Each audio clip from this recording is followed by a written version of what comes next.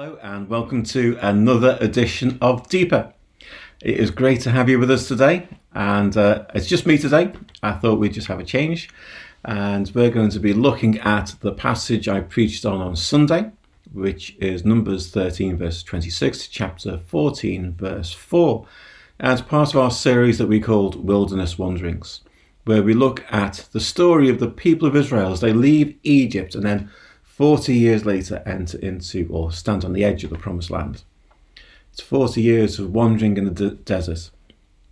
And it just seemed like for many of us, we feel a little bit like that at the moment, unsure about the future, things feel a little bit barren. And I just thought it would be fun to look at these stories and see what we could learn out of them. And so today, let's look at our passage. I'd love you to read it. Numbers 13, verse 26, all the way through to chapter 14, verse 4. Press pause, read the passage, and then restart the video. So what we have is the people are at the edge of the promised land. And you can imagine their excitement. This is the land that God had promised the people of Israel hundreds of years earlier when he spoke to Abraham and said, I will make you a great nation and I will give you a land. This is that land. And it's taken hundreds of years to get to this point. And here they are. I can imagine the excitement. And even though God didn't ask them to do this, the people of Israel decide to send in 12 men to check out the land and to see what it's like. So they choose one man from each tribe and send them in. And then 40 days later, these men come back. And this is that story now. And they come back and they show the people of Israel the fruit that they have gathered. And they show them grapes, and it's in verse 23 of chapter 13, it describes how these grapes need to be carried by two people. It's not that the grapes themselves were large, it's a cluster of grapes. In other words, lots and lots and lots of bunches all gathered together into just off one branch. And you can still see grapes like that today in the Middle East. And it would have taken two men to carry it. It was just so full of this beautiful grape. And that would have brought a lot of joy to people, because not only do you eat grapes, you make wine from grapes. So that would have been a lot of fun for them. And they bring pomegranates and figs, and they show all this produce to the people of Israel. And they say in the next verse, in verse 27, this truly is a land flowing with milk and honey. And that phrase, as I said on Sunday, simply implies a land that is abundant and fruitful and fertile. And this is the land that they're going to. This is the land that when God brought them out of Egypt, he described it as flowing with milk and honey. In fact, that phrase is used over 20 times in the Bible to talk about a land that is productive and effective and beautiful. It's always positive. In fact, Moses again used that phrase 40 years later, when there is a new generation of Israelites, all standing on the edge of the promised land, and he says to them, look, go and enter this land. It is flowing with milk and honey. And so they describe this land, and it's you can imagine people get more and more excited. In verse 27, though, they say a strange thing. They say, these 12 spies, they say, we went to the land where you sent us. Which is kind of statements of the obvious, isn't it? But it's almost perhaps kind of lining things up for later on. It's like they're saying, look, remember, you sent us to do this because we got great news. And we got bad news. Remember, you sent us to do this. And perhaps, as we'll see in a moment, they're lining them up to fail. And so they say, you sent us to do this. This truly is a land flowing with milk and honey. But then in verse 28, they say, but here's the bad news, and it's not good. And they list off this litany of things that are obstacles to them entering the land. And what are those things? Well, despite God's faithful promise that they could enter the land and all those kind of things, the 10 at least of these spies saying, yeah, but you know what? The people in this land are very powerful. In other words, although there's lots of different tribes there, the tribes are are well organised and they're structured, and they've probably got their own fighting men. And in other words, they would not be easy to conquer. And the cities they live in are fortified and strong, and we know that, don't we? Because when we read in Joshua, when they do enter the land, it takes them a while to conquer these cities. Just think of Jericho. And then they say, we saw the descendants of Anak there. And Anak was a tribe of very tall men, quite intimidating. And then they say, the Amalekites live there, the Hittites live there, the Jebusites live there, the Amorites live there, and the Canaanites live there as well. In other words, the land's full. There's no space. And maybe the people of Israel were thinking they could go in and just have a portion of land where they could live peacefully. And that's not the case. If they were to take the land that God had promised, it would have to be in some time and in some place by force. So these 10, they kind of list off this terrible litany of things that are obstacles and hurdles. And you can imagine the crowd getting a little bit raucous at this point as they hear this news. There's a little bit of a kerfuffle. I love that word. And yet one man stands up, Caleb. He stands up and silences the crowd, it says. All the chatter that was going on, all the kind of the exclamations of worry and concern, he silences them. And he says this: we should go up and take possession of the land, for we can certainly do it. What a man of faith he is. Here is a man who saw the same thing as the others, but still believes that they have a future there. Here's a man who is looking at this situation with the eyes of faith, not with the eyes of fear. And we need to learn from that, don't we? See, we will all face those kind of issues, so we'll talk about that in a moment. And so he silences them and he said, look, we can do it. And then in verse 31, the other men say, no, we can't. We can't attack these people. They're too strong for us. And then in verse 32, it says this terrible thing, that they spread among the Israelites a bad report about the land they explored. So despite having said it is a beautiful land, it is fruitful, and we can thrive there, and all those kind of things, they start to spread a bad report. What are they saying? Well, they say the land we explored devours those living in it. We have no idea what they meant by that, but it's clearly not true.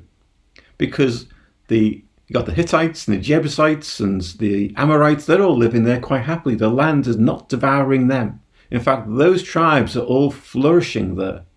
They're doing very well. They're strong people, so how can the land be devouring them? The land isn't. They are simply spreading false rumours to convince the people to not face the battle ahead. And then they exaggerate the size of the people living there. It says we felt like grasshoppers before them. And then they throw in, just for extra measure, this word Nephilim. We saw the Nephilim living there. And who are the Nephilim? Well, we don't know much about the Nephilim. They seem to be perhaps not even human. They are described in Genesis chapter 6, verse 4. Nephilim simply means giant. So they were very tall. Or could perhaps also mean, or comes from the root for the word fallen. And as an ancient Jewish tradition says, they were fallen angels. And of course, they weren't living there. If they were living there, they'd have mentioned them in their first report, not in the whispers behind closed doors, not in behind people's backs, not in little groups as they conspired to not go into this land. What they're doing is spreading fake news. Here we are, 3,000 years ago, maybe more, and the fake news existed then, just like it does now. And they're spreading fake news to convince people to not go into this land, to step back and to not face the battle. And they're doing what everyone who produces fake news does, trying to get their own way, whatever the cost. And then we see in chapter 14, verse 1 onwards, that all the people wept. All their expectations, all their hopes have been dashed because of the report that's come back. And of course, they're not listening to Caleb. They're listening to the other 10. And we see later on how Joshua, who's one of the others, he speaks up with Caleb to enter into the promised land. And of course, it's only those two out of all of that generation of Israelites who are still alive 40 years later as they come back to the promised land and enter into it. And then in verse 2, chapter 14, we see that word that we've seen a lot. They grumbled. And of course, when things aren't going well, people do that, don't they? When things aren't going your way, we all want to have a little grumble about something. And of course, we need to grumble about someone. And so they grumble against Moses and Aaron. And they start to get a little bit divish and a bit drama queenish. And they say, if only we had died in Egypt, if only we had died in the desert rather than fall by the sword in this land. Completely forgetting that here they are, they're alive and they're free. And they've got their whole futures ahead of them. They've got God on their side. And all they're saying is, if only we had died back there. Let's go back to slavery to Egypt. See, slavery can get such a hold on people. I'm not simply talking about that kind of physical slavery, but the slavery to sin can have such a hold on us that it's so easy to go back to that.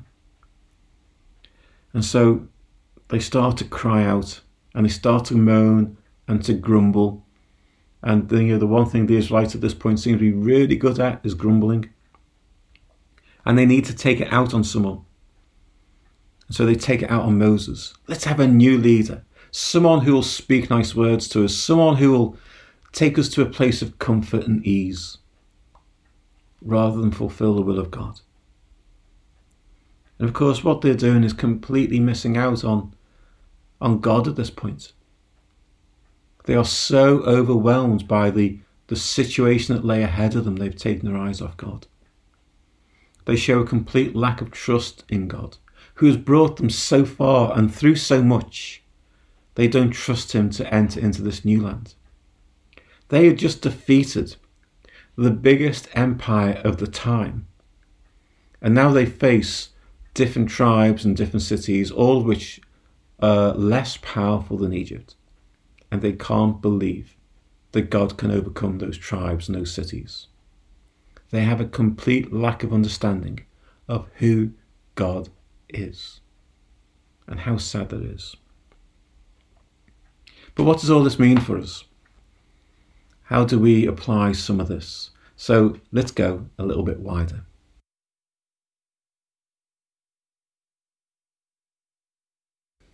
So there's lots of things I can take out of this passage. I don't know about you, but maybe in your groups you could talk about all the things that you want to draw out. Let me just bring out some.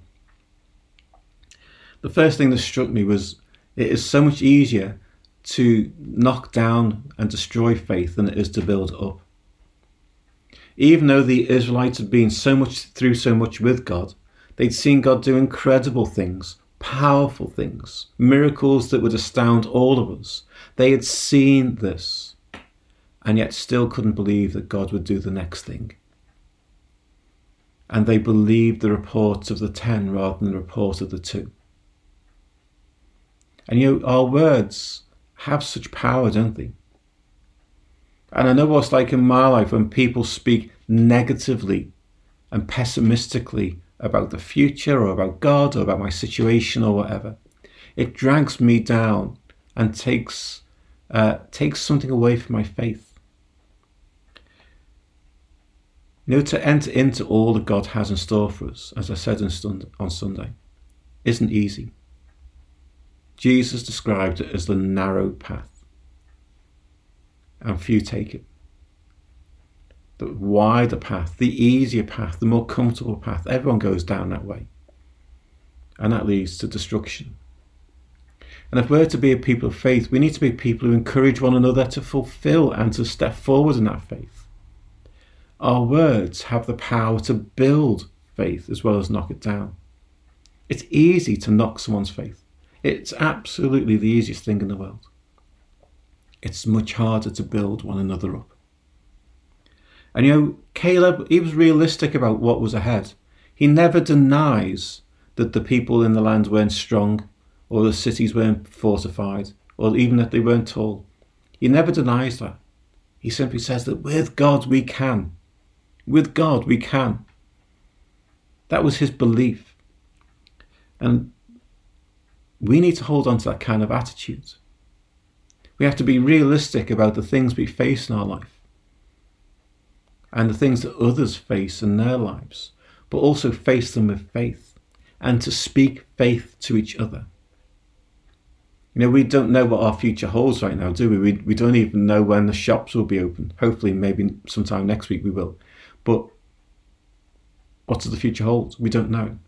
But we can enter into the future with faith, believing that God will act, believing that God will lead us forward, and that we will be able to take possession of all that God has in store for us. And that's why the community of faith is so important. The idea that we can just be individuals walking the path with Jesus I struggle with that a lot. Because the scriptures talk about us being a community more than anything else. And a lot of the verses that we take on as being individual, when you actually look at the Greek, they are communal, they are corporate, they are this group together.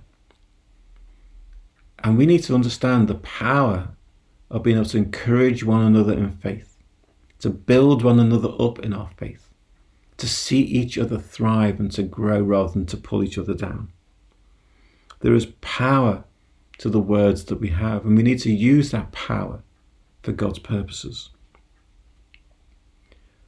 I think there's something else there for me as well in this passage about expectation.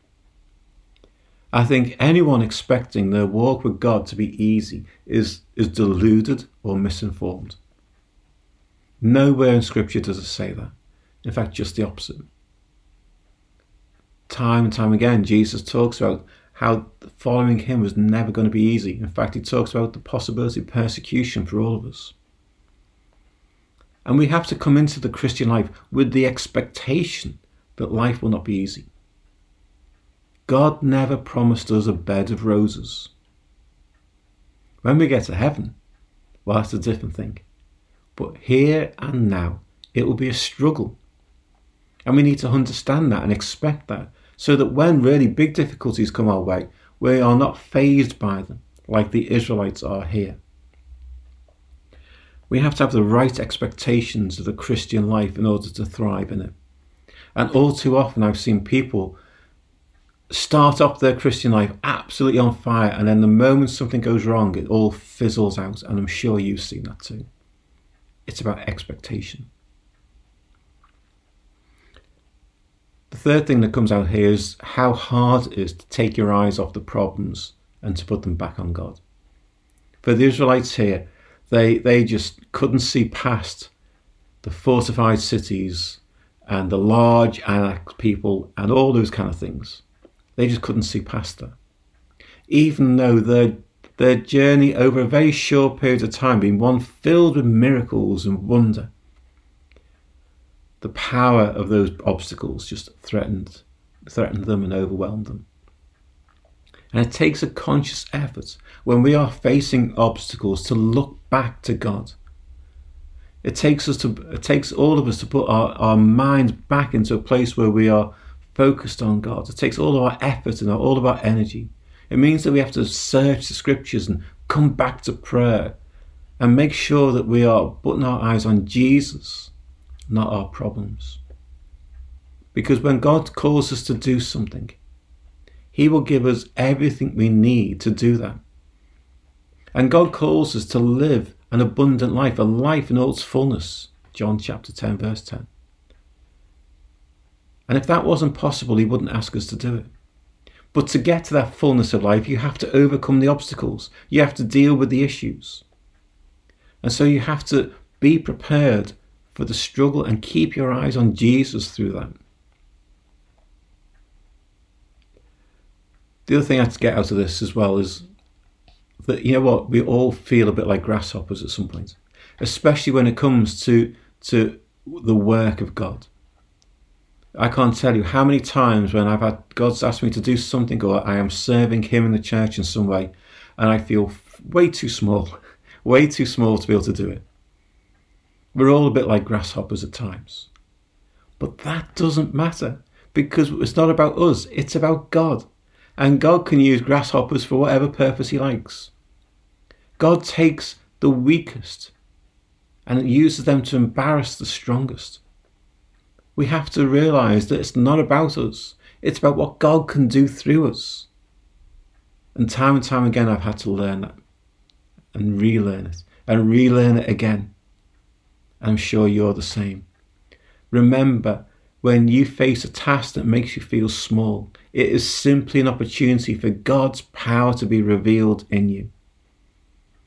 And we see that 40 years later, when Joshua leads the people of Israel into the promised land, and they take on all of these strong people in all these fortified cities and overwhelm them in the power of God.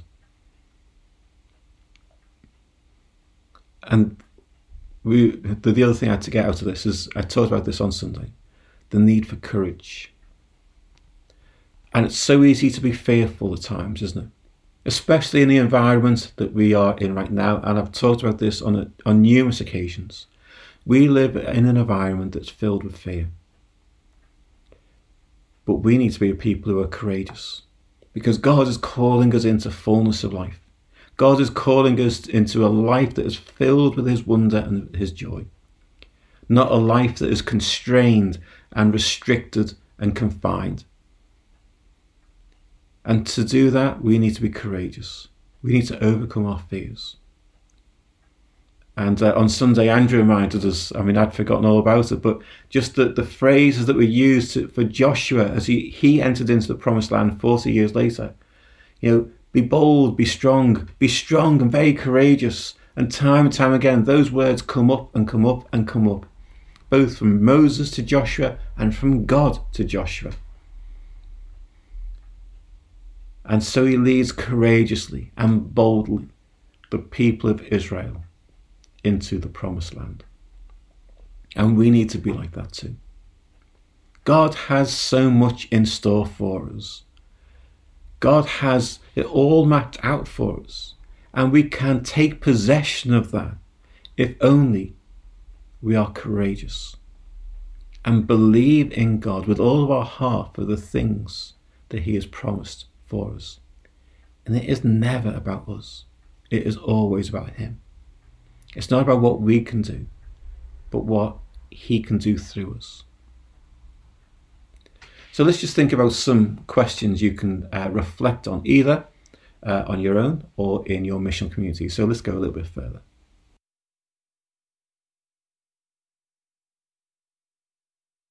So I've got 4 questions for you, and the first one is a kind of reflection on the story. How would you have responded to the 2 different reports from the spies when you heard them? It's an interesting question, isn't it? Because would you have simply reacted like everyone else? Would you have been swayed by Caleb? What would have swayed you either way? Just spend a bit of time just thinking about that. How would you have felt? What was gone on in your mind?